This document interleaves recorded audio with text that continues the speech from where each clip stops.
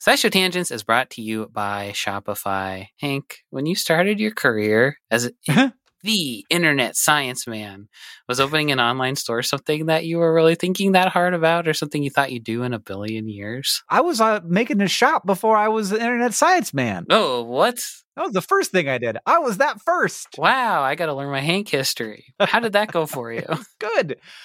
Here's what I'll tell you. Like the part where we start selling a thing and you get to see the number go up is so exciting. And when it's just like you by yourself, you got to be careful. But luckily, Shopify has all kinds of little tools to help you with that, to help you with increasing conversions, to help you with managing orders, with customer support, with all of the stuff. Because it's I don't know. It feels like the industry standard. And so there are all kinds of plugins that you can use to make your Shopify work for you in particular. That's right. Shopify is a global commerce platform that helps you sell at every stage of your business, from vlogging in your parents' basement to treading the boards of Carnegie Hall. Now, it was my basement. It was my basement of my own home that I was renting the downstairs of. If you say so. From your first sale to your 1 millionth, Shopify is here to help you grow. And they've got a proven track record, my friends. Shopify powers 10% of all e-commerce in the U.S. and powers entrepreneurs in 175 countries. They have, as Hank mentioned, the internet's best converting checkout, 36% better on average compared to other leading commerce platforms. And they have award-winning customer service, because businesses that grow with Shopify. You can sign up for a $1 per month trial period at shopify.com/tangents, all lowercase tangents. Go to shopify.com/tangents now to grow your business, no matter what stage you're in. Shopify.com/TANGENTS, all lowercase. June is here, which means it's time for summer fun. Playing on the beach, grilling with your friends and loved ones, and of course, road trips. And what would a road trip be without a car? A walking trip. So this week, we're bringing you a classic episode of Tangents about cars. What are they? Where do they come from? You're about to find out. And if you like hearing us talk about cars, you might consider joining our Patreon. Once we hit 500 subscribers, we're going to do a movie commentary for the film Cars 2, in which we will try to unravel the mysterious and disturbing biology of the Cars world. And we're so close to hitting our goal. So please go check out patreon.com/SciShowTangents while you enjoy this episode. Beep, beep.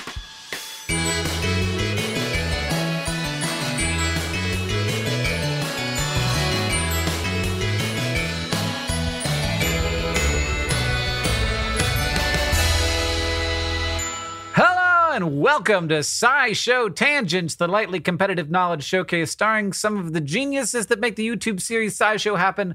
This week, as always, I'm joined by Stefan Chin. Hello. What's the best, road surface? Probably pavement, but well-maintained asphalt. What's your tagline? Hot sauce paradise. Oh, I don't know why that made me feel like I was going to take a bath in hot sauce, but I don't want to do that. Sam Schultz is also here today. Hello. Sam, what was your first screen name? Oh, I've never had one I liked, so I don't even remember. What's your tagline? World-renowned inventor of the breakfast hot dog. I love the sound of that. Sari Riley is joining us as well today. Hello. Do you have a favorite monkey?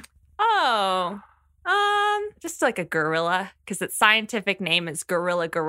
And I gave a report on them in first grade, and I think it was the first ever school report that I practiced. What's your tagline, Sari? An asymmetrical shirt. Oh. And I'm Hank Green, and my tagline is glass half empire. Wow. What's ominous. the other half? It was almost something.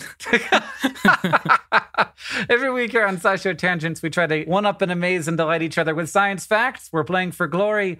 We're also keeping score and awarding Sam bucks from week to week. And we do what we can to stay on topic, but we're not great at that. So if somebody goes off on a tangent and the rest of the team deems it unworthy, we will force you to give up one of your Sam bucks. So tangent with care. Now, as always, we introduce this week's topic with the traditional science poem, this week from Sam. Ford, Focus, Honda Fit, the Stingray and the Corvette, Riviera and Camaro, Chevrolet Bel Air, Expedition and Explorer, Pinto, it was quite a horror, Thunderbird, Firebird, the Edsel Corsair. Do do do do do do do do do do do do do do do.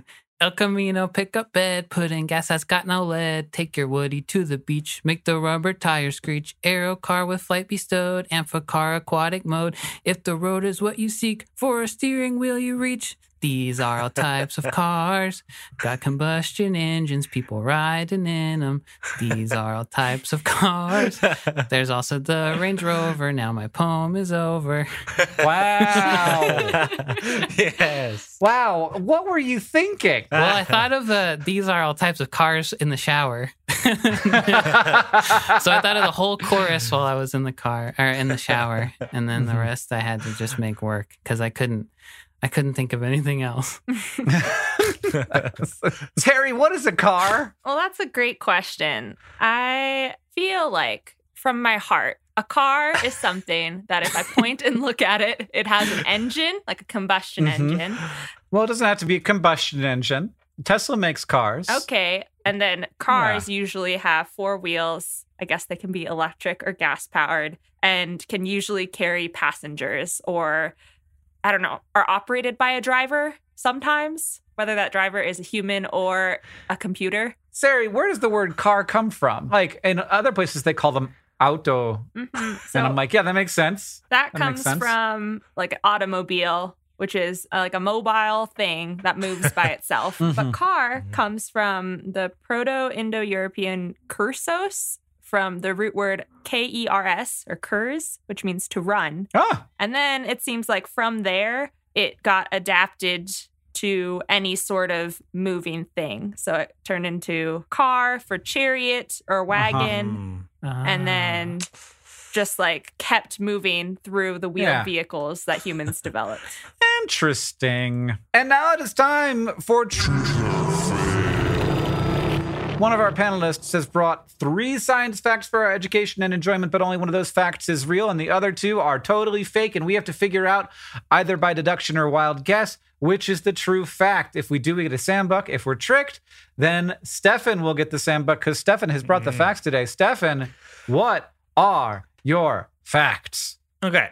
This is about recycling tires. So we produce several 100 million waste tires in the US every year, and about 90% of them are actually recycled, which is very surprising. But burning them counts as recycling, and we burn about half of them. That's definitely not recycling. Unless, like, you talking about like in an incinerator where they generate power? Yeah. They like mulch Still them up. not recycling. And then, well, they're reused in a way that is not clean.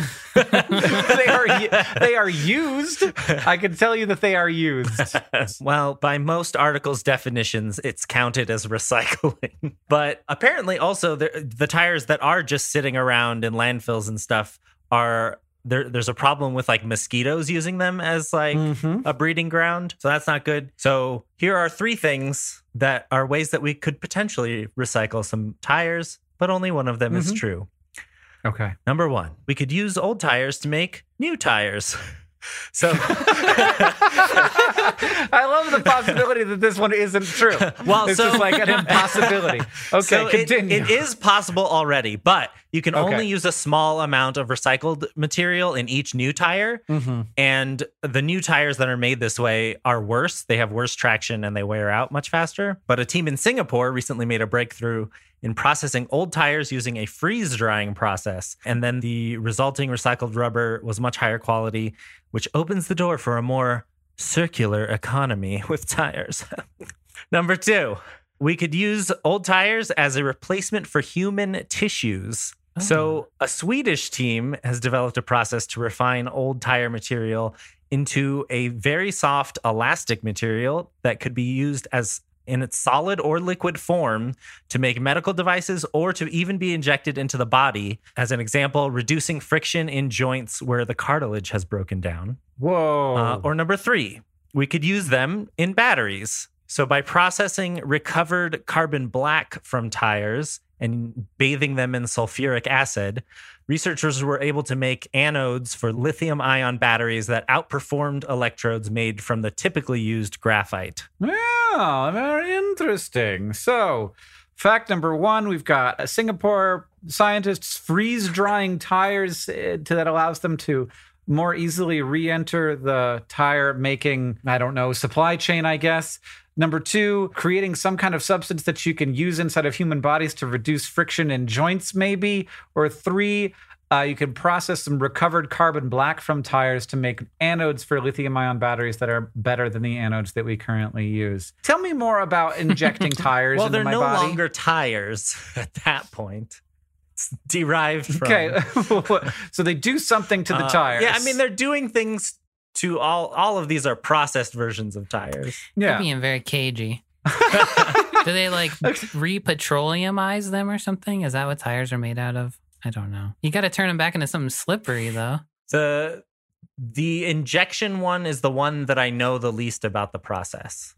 Yeah, and I guess just thinking about property-wise, not knowing enough chemistry or having Stefan inform us of the chemistry, it's like you take a rubber and then make it into probably smaller chain hydrocarbon. And you do use organic chemicals as drug molecules or things like that. So that basic logic is conceivable. It doesn't set any red flags off. But also, I just keep thinking of injecting tires into myself and becoming the Michelin Man. Which is not this. Those are so much bigger. My joints could be tires. I can definitely see some kind of system for when you process a tire pre-recycling to make it better for recycling. I don't know what happens to a tire in use, or like how tires are made, and that requires certain kinds of chemicals in certain kinds of ways that the existing tire rubber would be bad for some reason. But I could definitely, if you're trying to get old tires back into new tires, it makes sense to me that you would need to do some chemistry to them before you did that. What is freeze drying? Just sucking all the water out of it? I think so. It is both sucking water out and making it cold. But I feel like there's not a lot of water in a tire. I think it's also a vacuum thing. So freeze drying, I think it does that by sucking out all of the everything. And so you suck out, you get them in a vacuum basically, and you both make them cold and put them in a vacuum at the same time. So freeze drying, I don't think necessarily has to be about water. It could be about sucking out other volatiles. What was the last one? Carbon black and a battery. I'm not going to Google what carbon black is, but I know it's a thing. I know it exists. Yeah, it's like a black sooty looking stuff that's left over from partially combusting hydrocarbons. Okay. Oh, okay. So it's different than activated charcoal or something like that. It's a separate material, but still black and powdery. Yeah, I've heard that it has some kind of interesting nanoscale structure. You can get buckyballs and nanotubes and stuff, carbon black, maybe. Or maybe you make those things from carbon black sometimes. I don't know. Well, I'm going to go with carbon black. I feel like carbon black is useful, and maybe tires are a good way to get it. I don't know why that would be. That's how I feel. I'm also going to go with the last one. I don't know why. It was in listening to Stefan explain all of these, my brain was very skeptical for the first two. And then the third one was sure. I think I'm going to go for the first one, the freeze-dried tires, just because, I know repurposed tires are bad, or at least I've heard that, because, truck drivers use them sometimes, I think, and they, fling tire chunks all over the place. So that just seems like something people will be trying to solve to me, too. I agree. If it is the middle one, I'm going to be incensed, because there's no way that if people are injecting lubricant into their joints. Okay. Oh, before Stefan tells us, go to twitter.com/SciShowTangents and vote for the one that you think is correct and play along with us, because we get such a small sample size here in the SciShow Tangents virtual studio. So join us over there. Pause if you must. And then Stefan, tell us the answer. So the true one is the batteries. Yay! No. Phew. I don't know if carbon black, if the best way to get it is from tires, but I think if I'm remembering correctly, 70% of all carbon black is used in the production of tires. Oh. Isn't it what gives the tires their color? This is the thing that I wanted to say, Yeah. but wanted to mislead Hank and Sam. Like, tires would be naturally a different color, but then it helps darken them so they look cool. I think it does contribute to that. Because they mentioned that it's used as a pigment in like some inks or plastics or things. So, and it's like a very black substance on its own. So that would make sense to me. But this team has developed their proprietary like process using this sulfuric acid bath to pre-treat the rubber and then like heating it up until it all breaks down. And then they use the recovered carbon black from that to make the anodes for lithium ion batteries specifically. And I guess for that kind of battery, those anodes are usually made from graphite, which is also a form of carbon, but that's a very like the production of graphite is pretty dirty. And so this is a much cleaner way to do it. And you mentioned like the sort of nanostructures on the surface of carbon black, and that seems to be playing a part here too, where those unique structures make it perform better than graphite as an anode. I think it has to do with the number, size, and like distribution of the little nanopores on the surface, but I don't know. It's all very complicated and I didn't understand it. But those structures combined with their like proprietary pre-treatment process seem to improve its like efficiency at conducting electricity. And so, yeah, it ends up being a cheaper and cleaner and better anode for lithium batteries, which is, I think, the primary one that's used in electric cars. Yes. So are we injecting people with lubricants, Stefan? Okay, so this one has nothing to do with tires, but there was this Swedish team was trying to make a hard, like bone-like synthetic substance. And I think they started with the same foundation material as plexiglass. But after they did their like special process to it, they ended up with a really soft, elastic rubber-like material that they were very surprised by. No good for bones. Not good for bones, but because it's based on materials that we know are safe in the body, and they apparently can use it in solid or liquid form. They were saying the first use they were looking at was like to make catheter tubes. So like you can make medical devices out of it, but it can also be injected or inserted into the body and should be fairly non-toxic. And so they were looking at like using it in a viscous liquid form to like re-lubricate your joints after the cartilage has decayed. Whoa. Or they said you could also use it in plastic surgery in place of like Botox.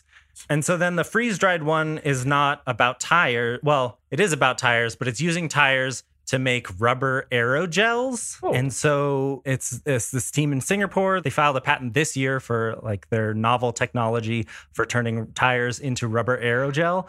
And I didn't realize that aerogels, I thought it was just like one material that's like really low density, airy stuff. But apparently it could be a range of materials that are produced in a certain way so that you end up with like you take this gel and you freeze dry it, which removes all the liquid, but it leaves the solid matrix that's in the gel. And so then you have like an aerogel, but you can have an aerogel made from a bunch of different things. And I guess they're the first ones to make this rubber aerogel. And aerogels in general are kind of brittle, but this one, because it's rubbery, can sort of spring back into shape. And so they think it's much more durable than other versions of it. What's aerogel? So when you have a gel is like solid particles mixed with liquid particles. And an aerogel is when those liquid particles are gas instead of being liquid. Is it squishy? It's not as squishy as you would think. Have you touched it? I thought it would be squishy. I have touched aerogel. It felt like a dry cracker. You've touched it too? When was Why are this? you touching this stuff? Got so many things to be cranky about today.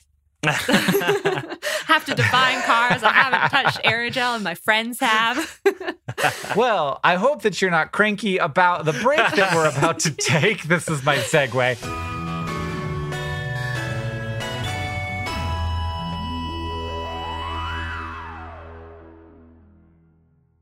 SciShow Tangents is brought to you by Rocket Money. If I asked you how many subscription services you had, you think you could name them all? And before you just start naming streaming apps, remember that basically everything has a subscription these days. Video games, dating apps, food delivery apps. It's a subscription service world. We're just living in it. And with all of these subscriptions, it can feel like money is just flying out of your account, and that, frankly, sucks.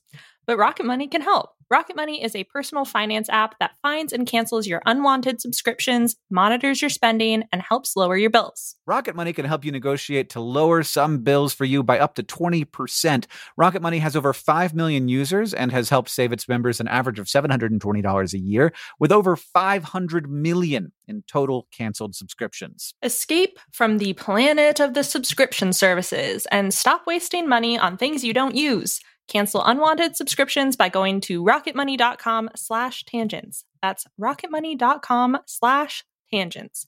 rocketmoney.com/tangents.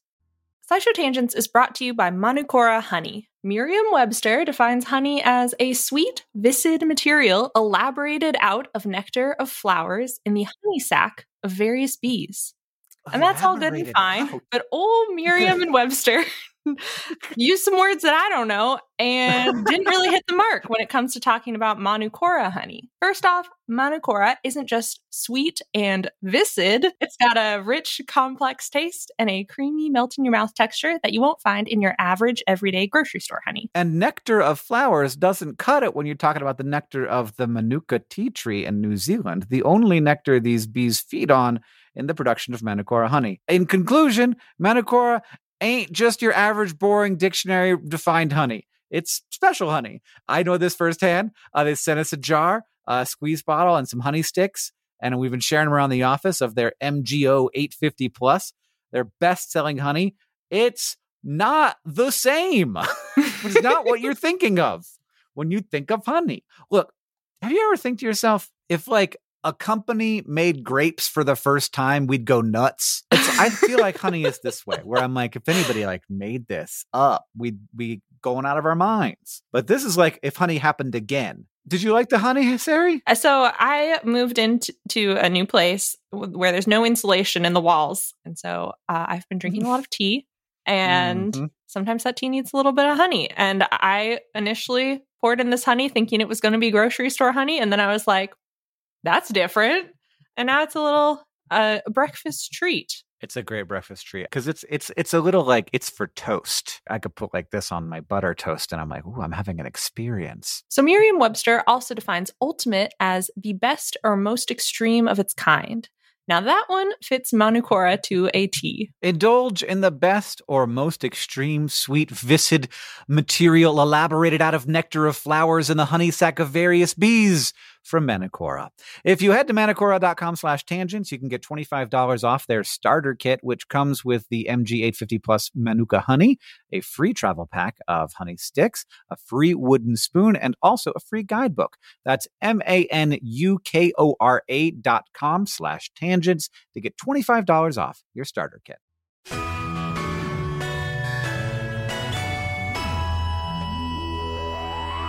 Welcome back, everybody. We have a tie ball game right now. Everybody has 1 point. Cool. Which is pretty unusual.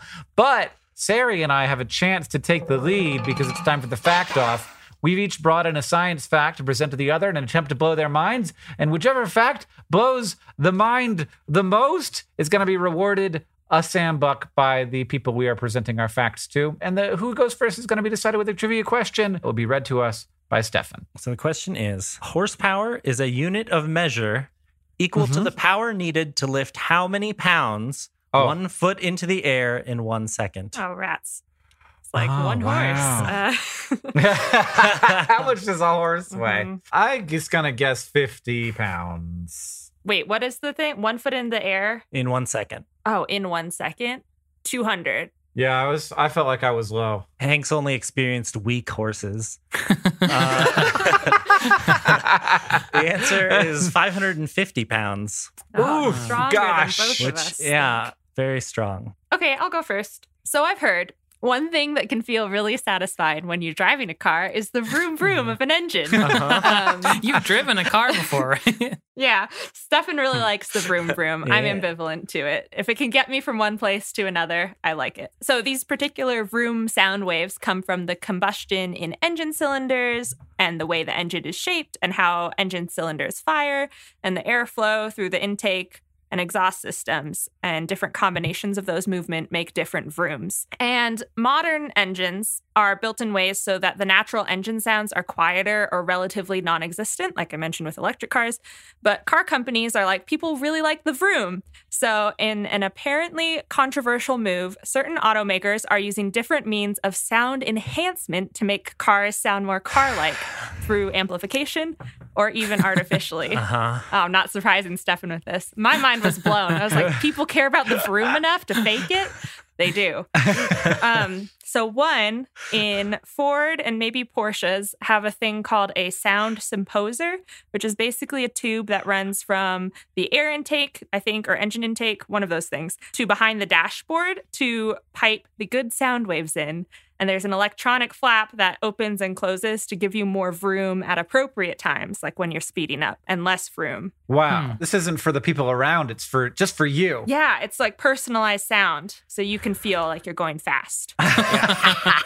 Oh, wow. Number 2, BMW has a system that plays a synthetic engine sound through the car's speakers, which is basically like a vroom soundtrack, combined with some amplification of the actual engine sound. So that's like half artificial, half real. And number 3, Volkswagen has something called the sound actor or sound actuator, which is a sort of buzzing hockey puck-sized speaker that adds noise to the part of the car between the engine and the cabin for the vroom sound. And it's completely from an audio file on the car's computer, as far as I can tell, or it was for a while. And then I think now it might be a mix. Wow. And that's my fact. It's just like, apparently people love the vroom so much that their car companies are inventing many different ways to sneak it into. Right. And all of them are just for the person driving the car. All of the ones you talked about just now. Mm-hmm. So Yeah. weird. Look, driving a car is a 5-sense experience. So yeah, if you don't have the right sounds, it's just not the same. Well, Yeah. I feel it. And I like the idea of having the sound piped in so that I, on the street, do not have to hear it just because you in the car wish to. So if you want your car to be loud and you have to make it so loud that it feels loud in the car when the noisemaker part of the car is pointing back away from you, then you're going to have to make that way louder. So I want them to pipe it in so that you feel like your car is super loud. The second thing is, it's interesting that they're trying to make this, you hear the natural sound rather than the Volkswagen angle of like, we just pipe it in through the speakers because it has to be this like natural thing or else people will be like, this is fake. Yes. But I like the fake angle because then theoretically I can hack my car and make it sound like a pigeon. Well, that's great, Sari. I'm really impressed because that's like, I feel like that's a fairly deep cut from the car world. Yes. For a non-car person to find. That was my hope. I was like, I want some car people to listen to this episode and feel satisfied afterwards. So I hope I taught you something. I like it. I like it. There were so many different ways to do it too. Everybody's got a different idea. But it's not as good as this fact. So, automatic transmissions are great, and I use one and have never not used one. They were invented in the early 20th century and worked really well for several decades with less than 1 million failures every year. But around 1975, the number of failures in automatic transmissions shot up to around 8 million per year. Why? Because of the Endangered Species Act and import bans. What? So turns out, we all know what the Endangered Species Act is. It was passed to protect animals that were on the verge of extinction, including the sperm whale. What the heck does this have to do with automatic transmissions? Well, sperm whale oil was used as the oil in automatic transmissions to keep them running smoothly up until 1975. It's been used a lot, this substance, in cars and ships and other industries because it's really good at not oxidizing and maintaining a steady viscosity over a wide range of temperatures. But there's no way to get sperm whale oil except to kill sperm whales. Yeah. And so when we decided to stop doing that so much and also to ban the import of sperm whale oil from non-participating countries to decrease the demand on their population, there just wasn't a way to get the oil. So car companies had a really hard time replacing that oil. Their initial attempts would corrode the fittings that connected the transmission's cooling unit to the radiator, causing oil to get into the radiator and antifreeze to get into the transmission, and that was really bad. GM had an informal arrangement to pay back the work that people had to do to fix this issue, which was around $2,000 in today's dollars. If you had a problem like this, GM would give you the money, but there was no formal recall. But eventually, chemistry has a way to solve problems. And in this case, instead of sperm whales, we found the jojoba plant. And its oil is an ester just like sperm whale oil. And that makes it distinct from many vegetable oils, and it gives it a longer shelf life. And jojoba seeds are about 50% oil. But because there were not a lot of jojoba plants in production at the time, they just used that as a model for creating synthetic oils that would do the same job as the sperm oil or the jojoba oil. And that was what we ended up using in cars to fix that problem. All right, everybody, time to make your assignments of points. So will it be Sari's fact? Some car manufacturers artificially and controversially enhance engine sounds because people like the vroom. Or my fact, when car manufacturers were no longer able to use sperm whale oil in transmission, they developed new fluids based on jojoba oil. 3, 2, 1. Hank. Sari? Yes. Ah, dang it. I wanted both of those. I got Stefan Car Guy Chin. Yeah. I didn't know about the sperm whale thing, though. That was How could you not give the point to the sperm whale thing if you didn't know about it? Well, because he likes noise. I'm a vroom vroom man, so I'm more personally invested in Sari's fact. Also, the sperm whale oil went vroom vroom. It made the cars vroom more. I also drive a manual, Yeah. That explains it. And I don't need sperm whale oil. Yeah, just pump in that vroom sound and you're good to go.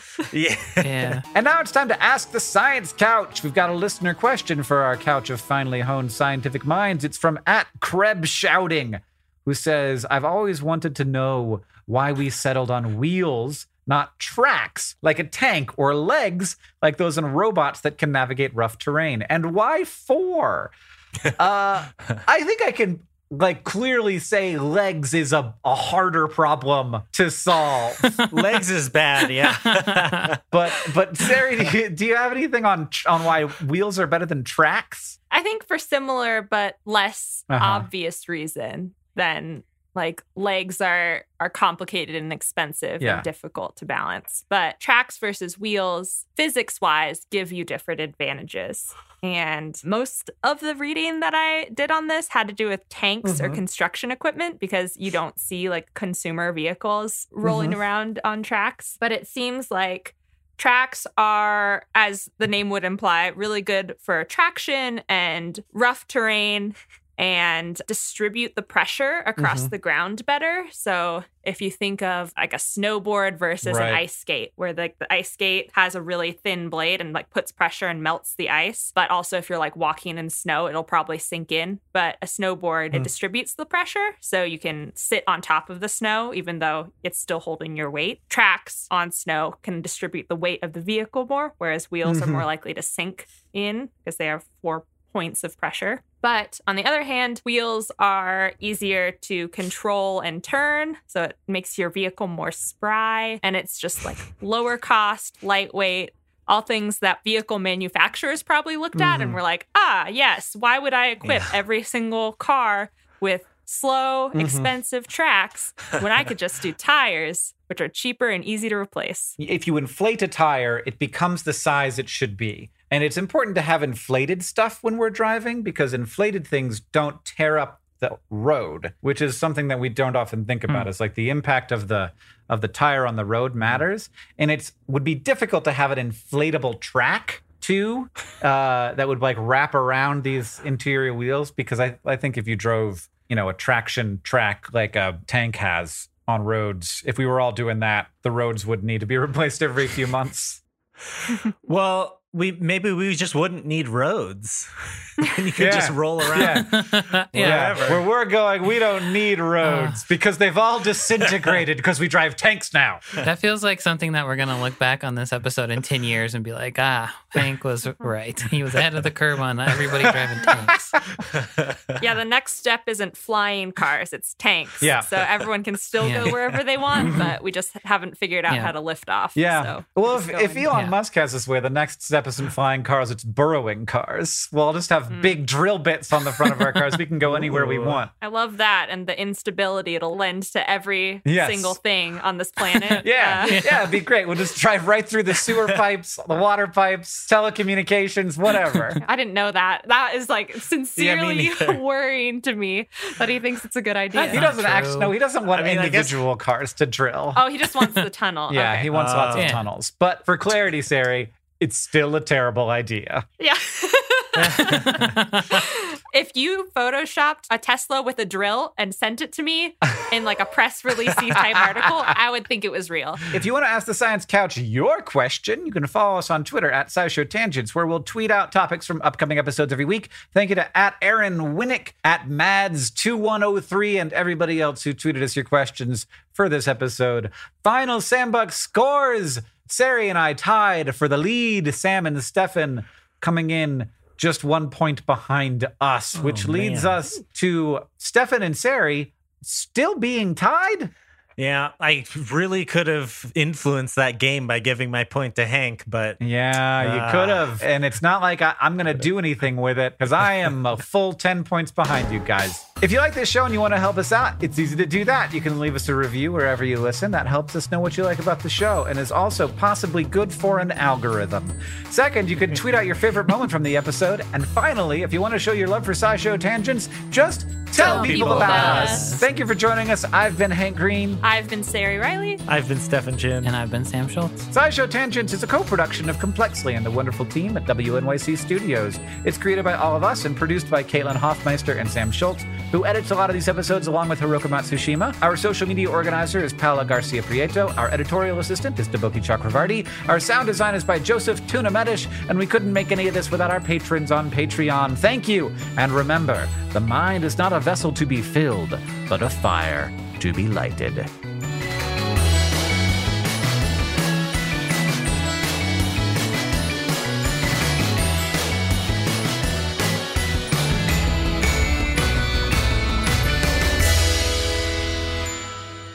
But one more thing.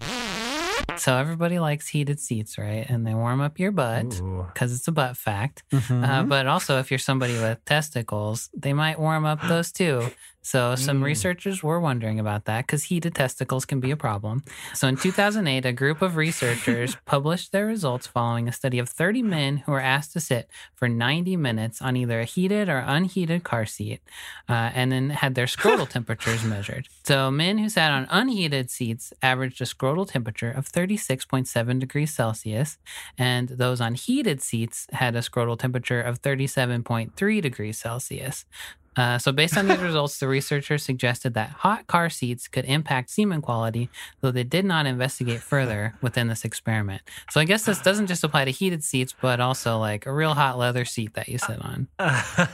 Well, scrotums are the most weird part of the body. They sure are. Yeah.